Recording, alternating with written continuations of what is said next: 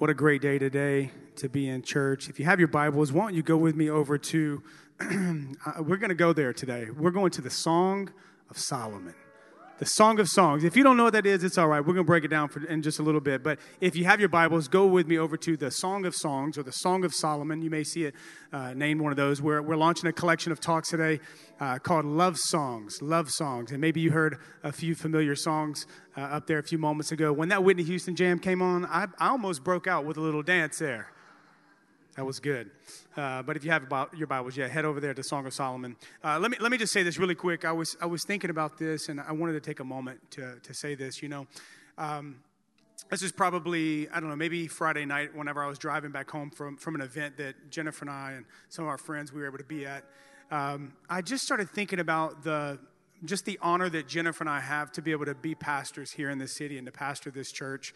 And, the word pastor, it actually comes from a Latin word, a Latin noun that means shepherd. And I know I don't look like a shepherd, although I have like a fake sheep skin or something up here. But I know I don't look like a shepherd. But here's what it is. It's a biblical term. We say pastor now as a title, but it comes from the scriptures. And the Bible would talk about spiritual leaders in the scriptures as a shepherd, would liken them to a shepherd. And what a shepherd does is simply, this is the job description of a shepherd. It's really easy. You lead and you feed. You lead and you feed. As a shepherd, you lead and you feed sheep. That's what you do. You lead them to hillsides of green pastures for them to feed in places and spaces that are safe and secure and protected. And that shepherd, he guards the flock. That shepherd, he protects the flock. If wolves come, then he would protect the sheep from predators and things like that. But the shepherd's primary role is to lead and to feed. And I was just thinking about that.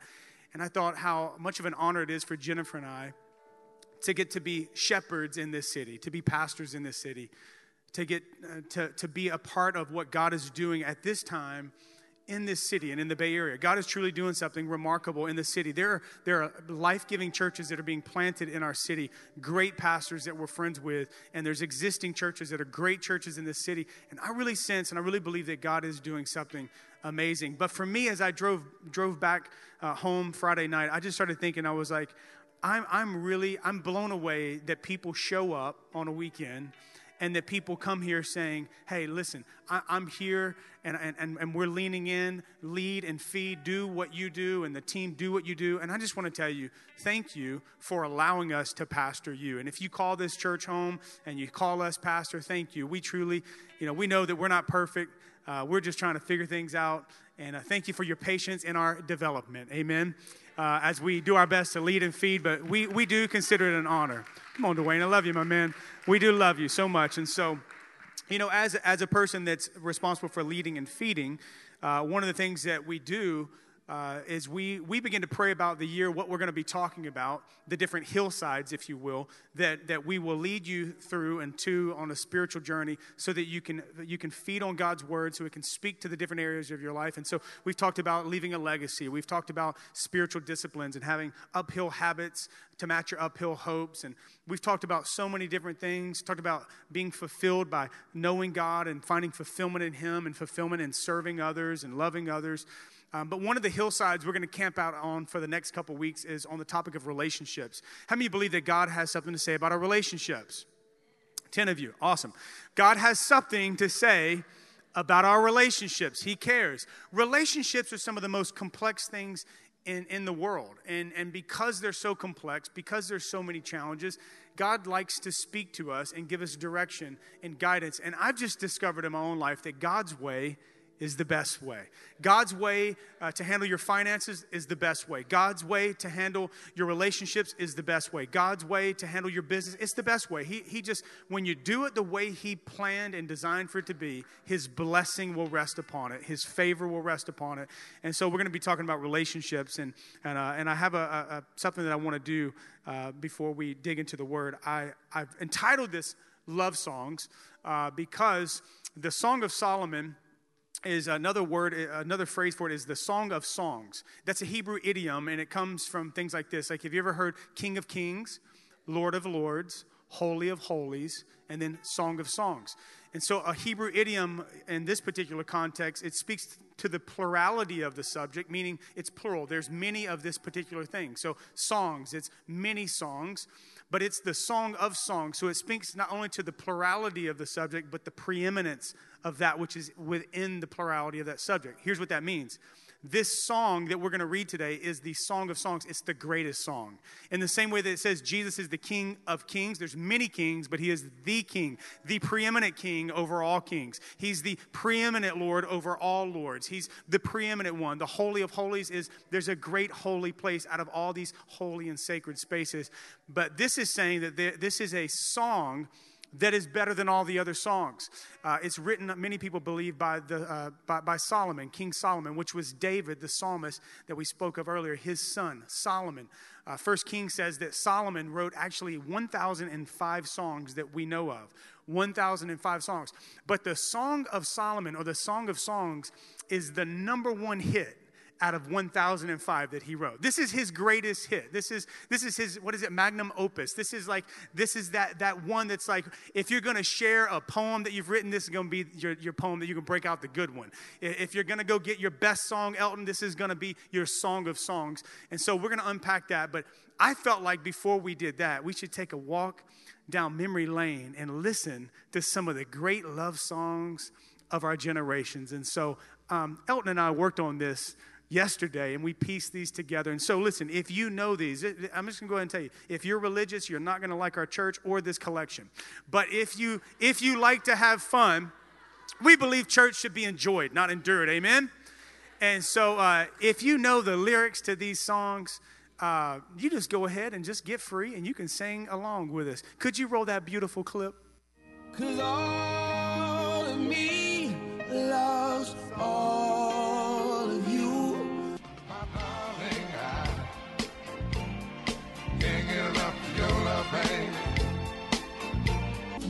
But I can't help falling in love. Mom, where you at?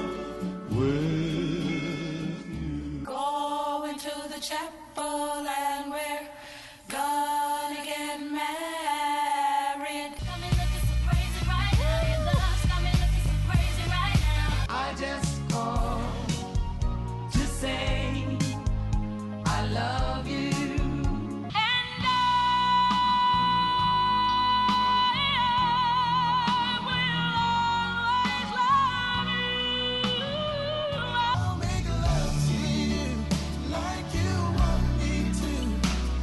Church is this? When the evening shadows and the stars appear, and there is no one there to dry your tears. There's nothing I fear, and I know that my heart will go on. Pretty woman, walking down the street, pretty woman, the kind I like to meet. I'm in love with the shape of you. We push and pull like a magnet do. What is love? Baby, don't hurt me no more. What's love got to do with it? When a man loves a woman, can't keep his mind on nothing else. Come on, why don't you clap your hands? Wasn't that great? How many of you in here, by show of hands, you heard one of your songs from back in the day? Okay, I heard one. I think it was like 1994, Boys to Men. We're not going to say what the title of that is, okay? Hey, but here's a little disclaimer for this collection of talks. This is one of those books of the Bible. It's kind of controversial, like why did they put this in here? There's some people that really just are like, this doesn't really make sense that this would be in there, because honestly, it's hot and heavy. Like Song of Solomon, it's probably the only X-rated book in the scriptures. Jewish tradition would even tell us, if you read through it, that many Jewish families would not let their children read the Song of Solomon. This is part of the Jewish scriptures. Many of them would not let their children read this until they were teenagers. So it can be hot and heavy. It can be a little intense. We may start reading this, and some of you may start blushing. Some of you may just be like, oh my goodness, and just have to fan yourself a little bit, okay? But this is God's word, and it's good, and God likes to speak. Listen, in the church, we should be speaking towards relationships and dating and marriage and sexuality because God's word has things to say about those topics. And so we really believe that if we're not taking our cues from God's word, we'll be taking them from culture. And if we take our cues from culture, our lives will erode. We must anchor our lives, our convictions and our standards into the promises of God's word. And so having said that, here's the disclaimer is that if you have a child that's here that's under 13, well, you may want to just take them out for this collection and you can go play in the halls and we'll feed you or something like that. But if you're in here and you don't have any children, buckle up because it's going to get real. Turn to your neighbor and say, buckle up. It's going to be good. It's going to be good. Let me give you some context. And today will be just something like buckle up, chastity belt, buckle up, whatever. Yeah, anyway, whatever. Here's three main characters. I'm going to put this on the screen for you. I'm going to give you some backdrop, a little context for the book that we're going to be discussing. There's three main characters that you see in the Song of Solomon and the Song of Songs. The first one is the lover. And so in some of your translations, you may see he or the lover, and that's talking about the man. It's controversial, or debated, I should say, if this is Solomon or not, King Solomon. But most people do believe that it is King Solomon that this is talking about. The lover or the man is Solomon. The second is the beloved. You'll see that in some of your translations, the beloved. This is the Shulamite maiden. You may even see that, the Shulamite maiden. It's primarily her voice in these verses of this beautiful song. And then the last one that you'll see, the last character speaking threaded throughout this is the friends or the daughters of Jerusalem. It can get challenging sometimes to figure out who's speaking when, unless you have a Bible that kind of shows you like he and then a line from him or a line from her. But if you're just reading it without that, it's like who's talking at what moment, who's saying what, and I'll do my best to try to break it down so that you understand. This song was written in 965 BC, roughly about 1,000 years before Christ. And when you approach this particular song, when you approach this particular passage or book of the Bible, there's really three different approaches. There's the Jewish tradition, which is simply this. The Jewish tradition is that they would approach the Song of Songs as an allegory about God's love for God's people, the Jewish people. And that is a correct interpretation of the song. But then that Jewish tradition influenced the church or Christian tradition. Christian tradition says it's not just an allegory of God's love for the Jewish people, but now it's a picture of Christ's love for his church, for Christians, for you and I. And that's also a great way to approach this, and it is accurate. But then there's a third way. The modern tradition to approach it is simply this. It is a love story between two people that fall in love, that chase one another. Some of you, you're gonna remember when you were dating. Two people fall in love, chasing one another in a red hot pursuit, dreaming about one another, come close to rushing things sexually and kind of making some mistakes in that area, eventually committing to one another in marriage. They appear to have some type of relational challenge or breakdown within their marriage. Then there's reconciliation, and then the song ends abruptly, like pushing pause on a love song. It's open-ended. The book just ends abruptly and with no real ending or closure. It just kind of ends. It's open-ended. But I think that that's exactly how it should be, right? A story about a love without end. It's a never-ending love. And so we're going to unpack that for a little while. But let me read you the first few verses in chapter 1, and this will give us a little framework for our discussion and really for the whole collection. It says this in chapter 1, verse 1. It says, let him, this is the woman speaking, let him kiss me with the kisses of his mouth. Amen. It says, for your love is more delightful than wine, even good wine. Pleasing is the fragrance of your perfumes. Look at this. Your name is like perfume poured out. No wonder the maidens love you. No wonder all these other women desire you. No wonder all these other ladies are pursuing you. This is what she's saying. She's saying, in other words, the way that you love Solomon or this man, the way that you love, it is delightful. It is desirable. It is like wine. This is a statement saying that it's something that people long for. When you walk in the room, she said, your fragrance, you shift an atmosphere, not just because you have some good cologne on, but it's your presence. It's pleasing to be around you. It's like when people are around you, you are refreshing to be around. The way that you love people, it's refreshing and it's pleasing. And I read that portion of verses to you because isn't that what we desire?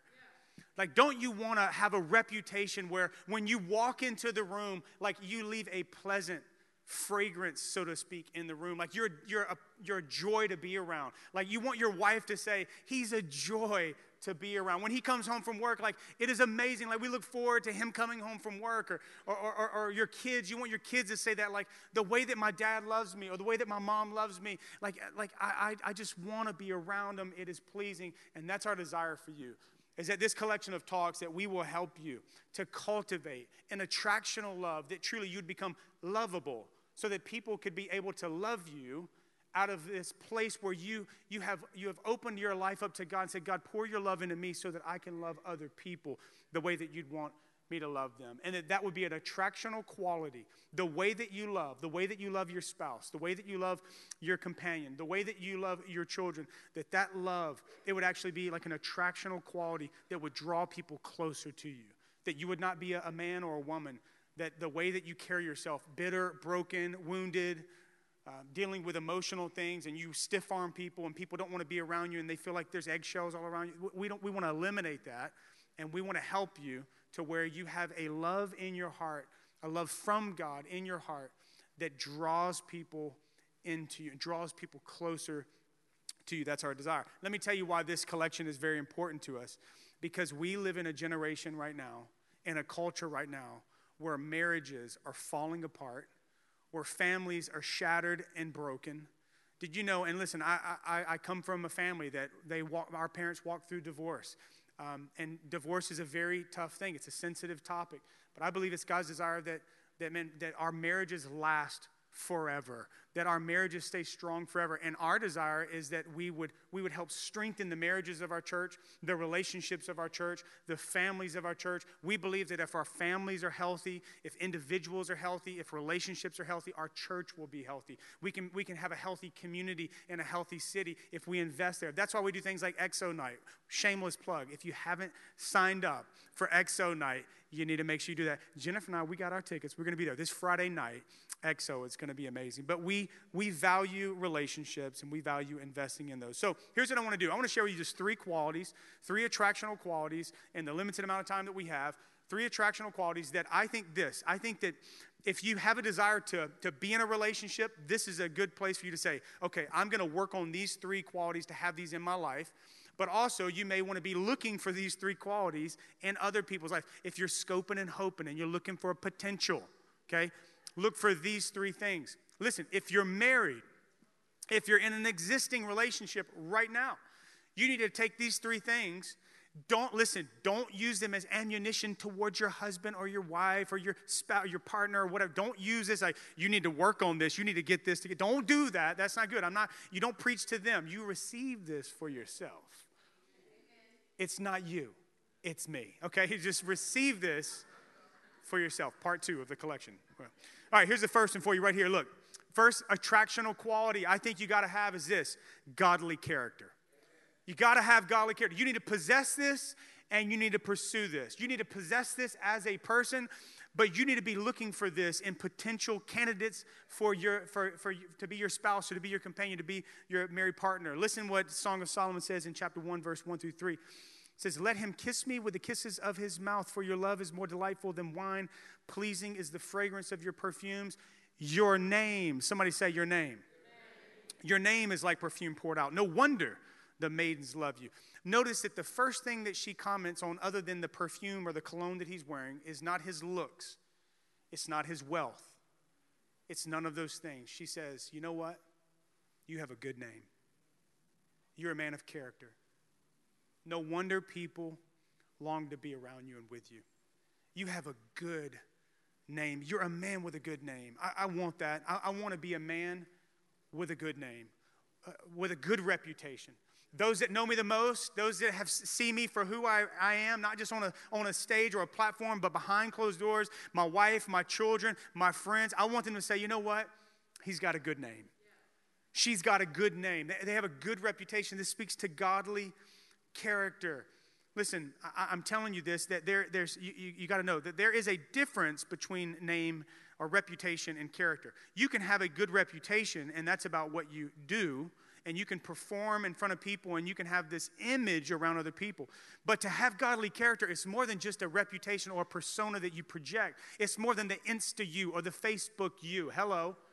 It's the real you. It's the real you. And it can be, and you're a person of character. You have integrity, and there's honesty there.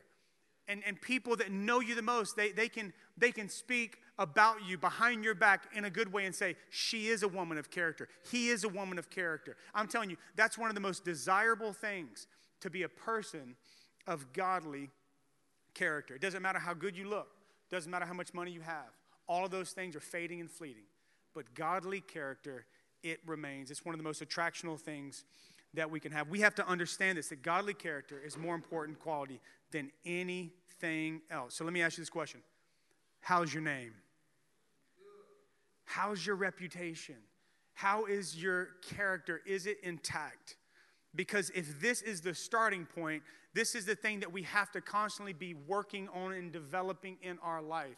We have to constantly be looking in the spiritual proverbial mirror saying, God, what is it in me that you need to work on and work out? What is it that you need to illuminate in my life? Is it my attitude? Is it my pride? Is it my insecurity? Is it my low self-esteem? Do I come across snappy or poppy at people? What is it, Lord? Change me, fix me, so that I'll have godly character and I can draw people closer to me with that character. I was thinking about this. First, one of the most famous scriptures that's read at weddings, you know what it is? 1 Corinthians 13. It's called the love chapter. The love chapter.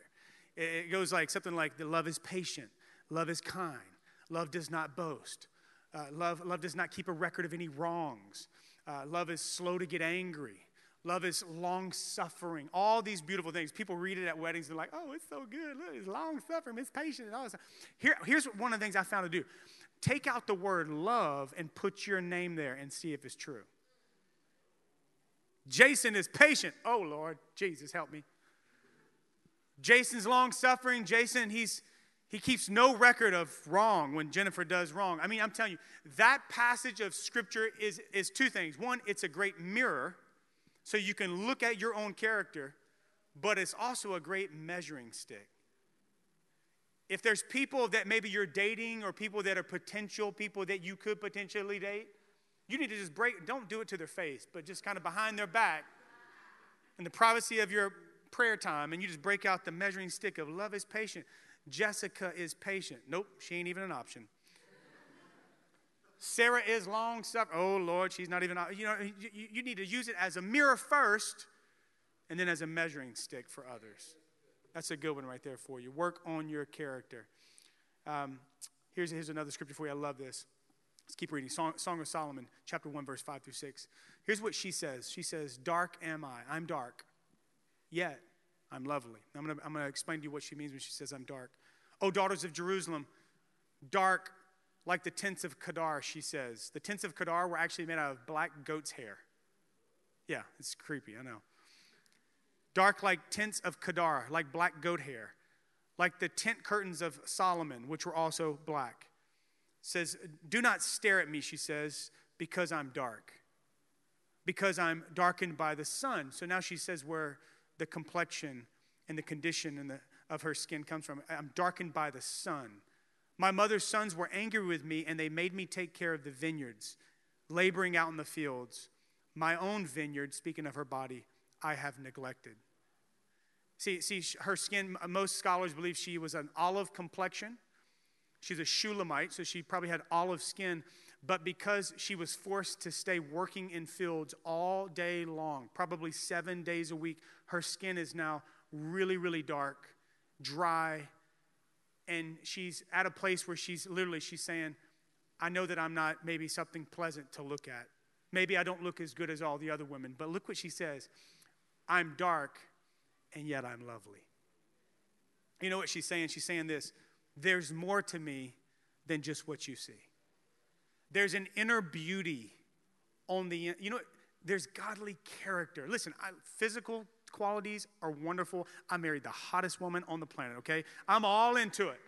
But I can tell you, the most beautiful thing about a person, it's not what you can see.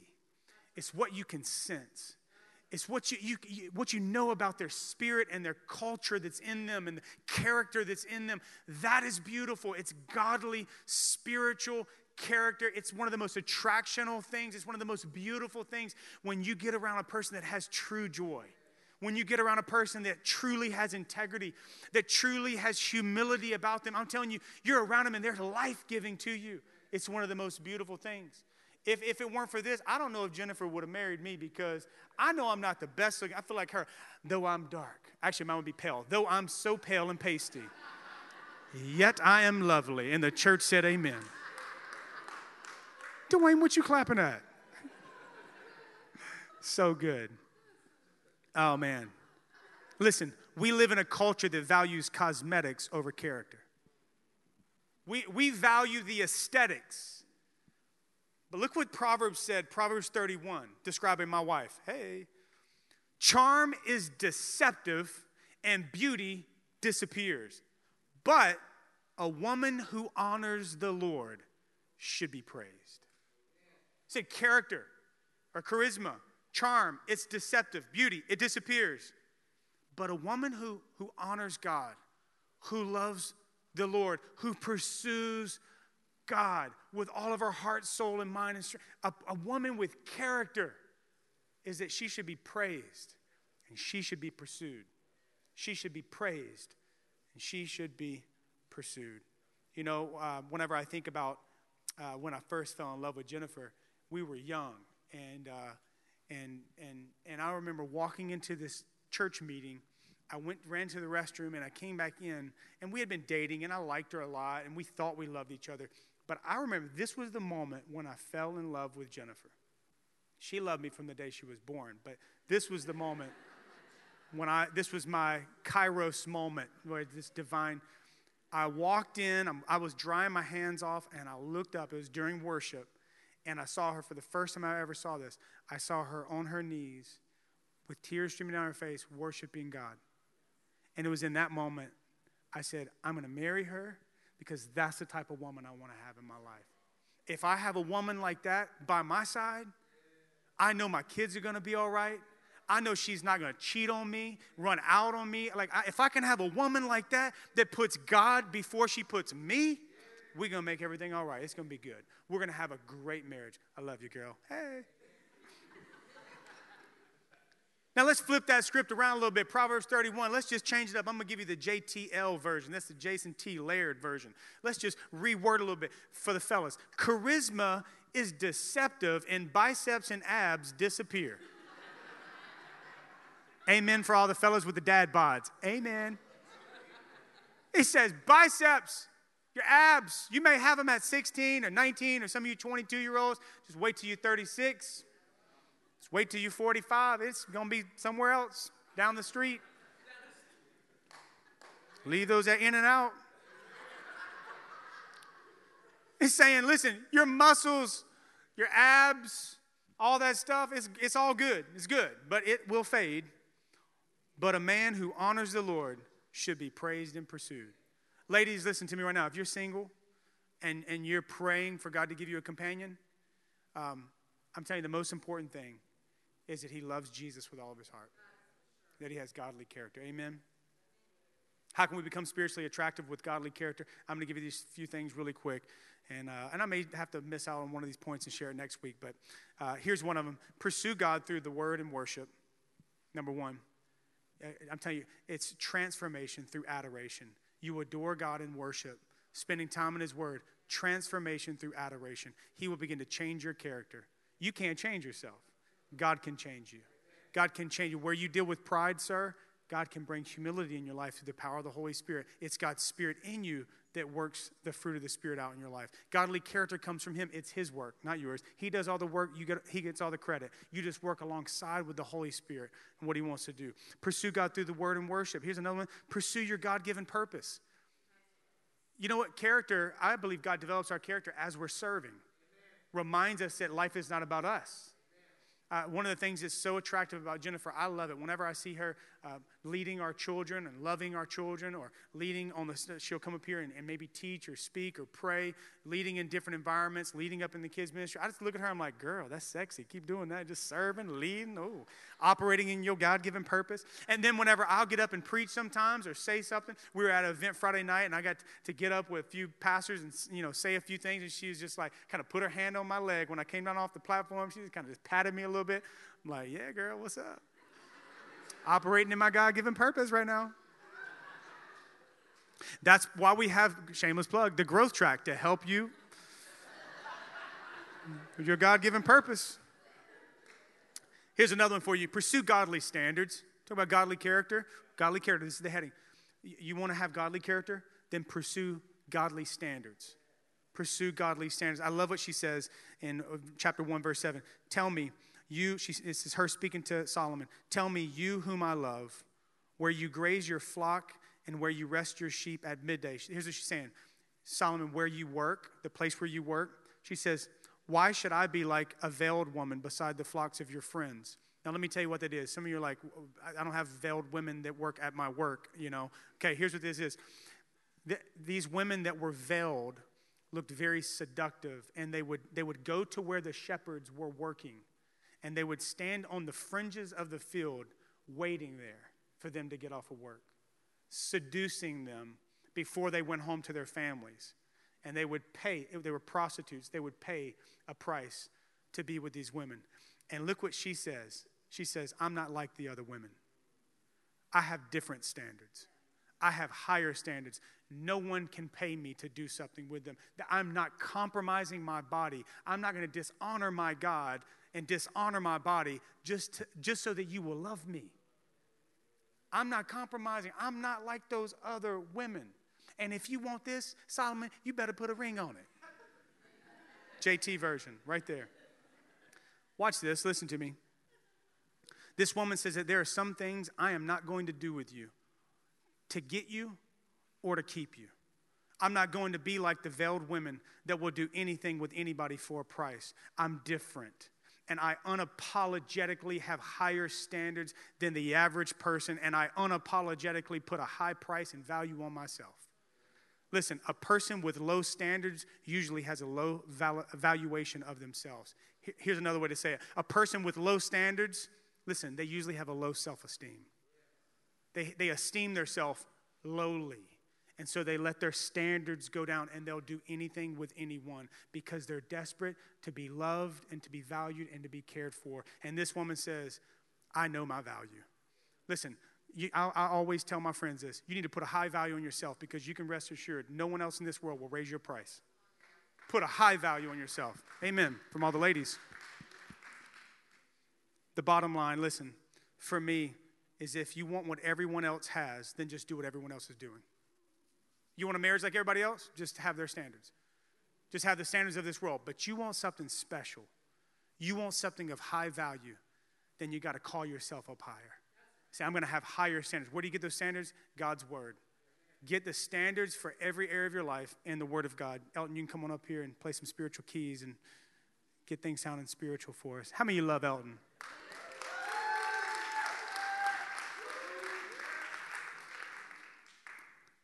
I'm gonna skip the second point and just go right to the third one, because I think this is really important. I wanted to land here anyway. Here's the second thing, and I'll give you the second point next week. But point number 3 is unending encouragement. You begin to look at this. She's like, I know I'm lovely, but she gets to a safe place with him, and she says, I'm going to share with you in this safe space something. And she says, I deal with insecurity. She says over and over again, I'm dark. I know I don't look great and this, that, whatever. And she deals with insecurity. And she feels like she doesn't look beautiful. I've kind of let myself go. I think in marriage that can happen, where we get to a place where like I feel like I've kind of let myself go some, and we deal with insecurities. But I love this, because though she's dealing with insecurities, struggles, and some of these things, maybe a little bit of shame, she's like, I'm in this tension because I know that I'm valuable, but I don't feel beautiful. And so she trusts him enough to say that. And so then he starts to come at her with unending encouragement. It never stops. He just starts praising her and affirming her and celebrating her. He says this in verse 9 through 15, I liken you, my darling, to a mare. That's a horse, which is kind of funny, okay? Don't use that, fellas, if you're like, hey, girl, you look like a horse. That's not going to work out in 2018. But look, he says, I liken you to a mare harnessed to one of the chariots of Pharaoh. You know what that is? These were these beautiful, white, rare, precious horses. They were priceless.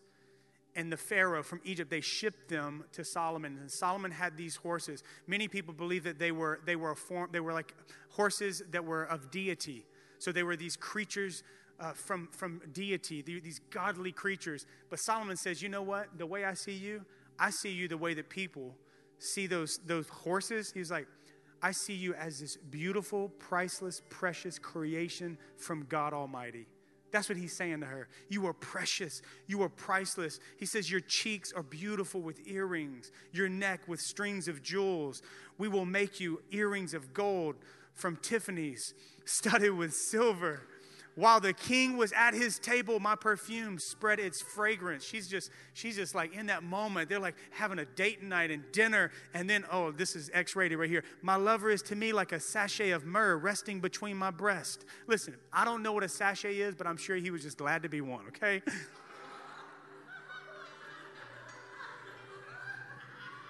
I got to hurry. Stop laughing. My lover is to me a cluster of henna blossoms with red flowers like the vineyards of En-gedi.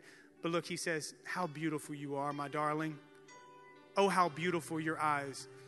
What's amazing is as he begins to unload encouragement on her, he's saying, this is what I see. I know what you see, but let me tell you what I see in you. Let me tell you how beautiful you are. He's encouraging her. He's speaking prophetically. He's evoking her beauty. He's calling out the best in her. And then when you begin to read on, it's amazing. The next chapter, just one chapter later, she says, chapter 2, verse 1, I am a rose of Sharon, a lily of the valleys.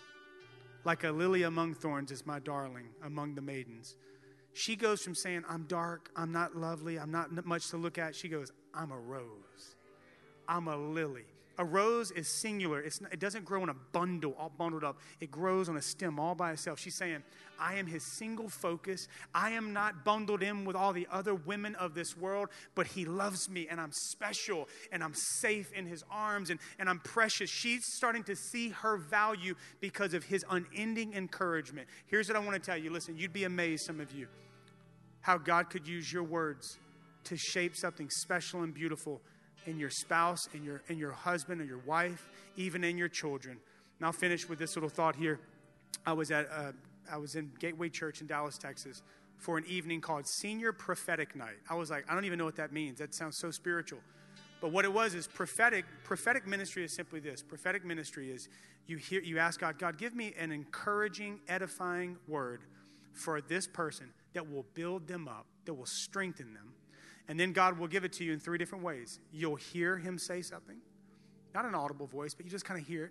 You'll sense something, or you'll see something. And so I'm in this moment, and they said, hey, we have these seniors of high school. You're about to finish high school. You're going off to college. And you've come here tonight because we have a team, a prophetic team, that they've been praying over your names. And they have something that God wants to share and speak to you to encourage you. And in just a moment, they're going to do that. Some of them heard something from God to speak into your life. Some of them saw something in your life. And some of them, they just sensed something, and they're going to share it. But this is what the guy said. He said, but before we do that, you're about to receive the most powerful word you've ever probably received in your life. Seniors, I want you to stand up. All the seniors stood up. And then this pastor said, dads, I want you to stand up next to your child. The father stood up, and you could see these dads, because, us men, we're like, I want to be in control. Don't tell me what to do. These men were like sweating. They were like, what's going to happen? And this pastor said, dads, I want you to turn and look into the eyes of your daughter and your son. And it was kind of awkward at first.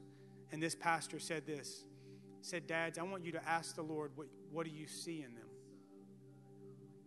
I want you to speak to who they are And I want you to begin to evoke their potential and call out the potential. Begin to esteem them and praise them. I'm telling you, in this moment, it was so powerful.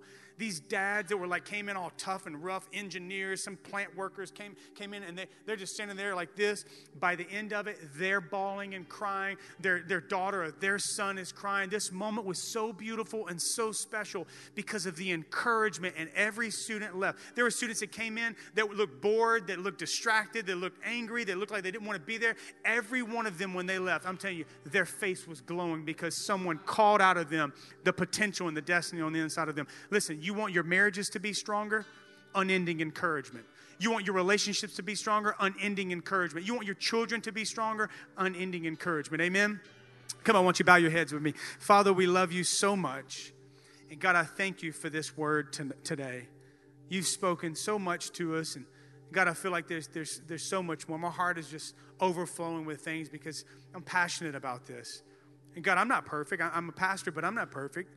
These things right here, I need to work on my character. I need to work on my words with my wife and my children. I'm not perfect. I don't say this from a place of perfection, but from a place of progress. I'm just trying to take one step after the other. And God, I pray for every person here. God, we desire to have healthy relationships, healthy marriages, healthy homes, healthy families. And God, we love you. God, and we realize that in this collection, there's many people that maybe they're dealing with loneliness. Maybe they feel rejected. Maybe they went through a bad divorce, or maybe someone left them. And God, I just pray at the outset of this collection that you would bring healing to hearts, that you would bring hope to people that maybe have lost hope for companionship. That God, that you'd come alongside them. Holy Spirit, that you would bring comfort and that you would encourage hearts. Use this collection to speak to people. Hey, with every head bowed and every eye closed, let me just ask you this. You say today, I don't have a relationship with Jesus, but I want to commit my life to Jesus.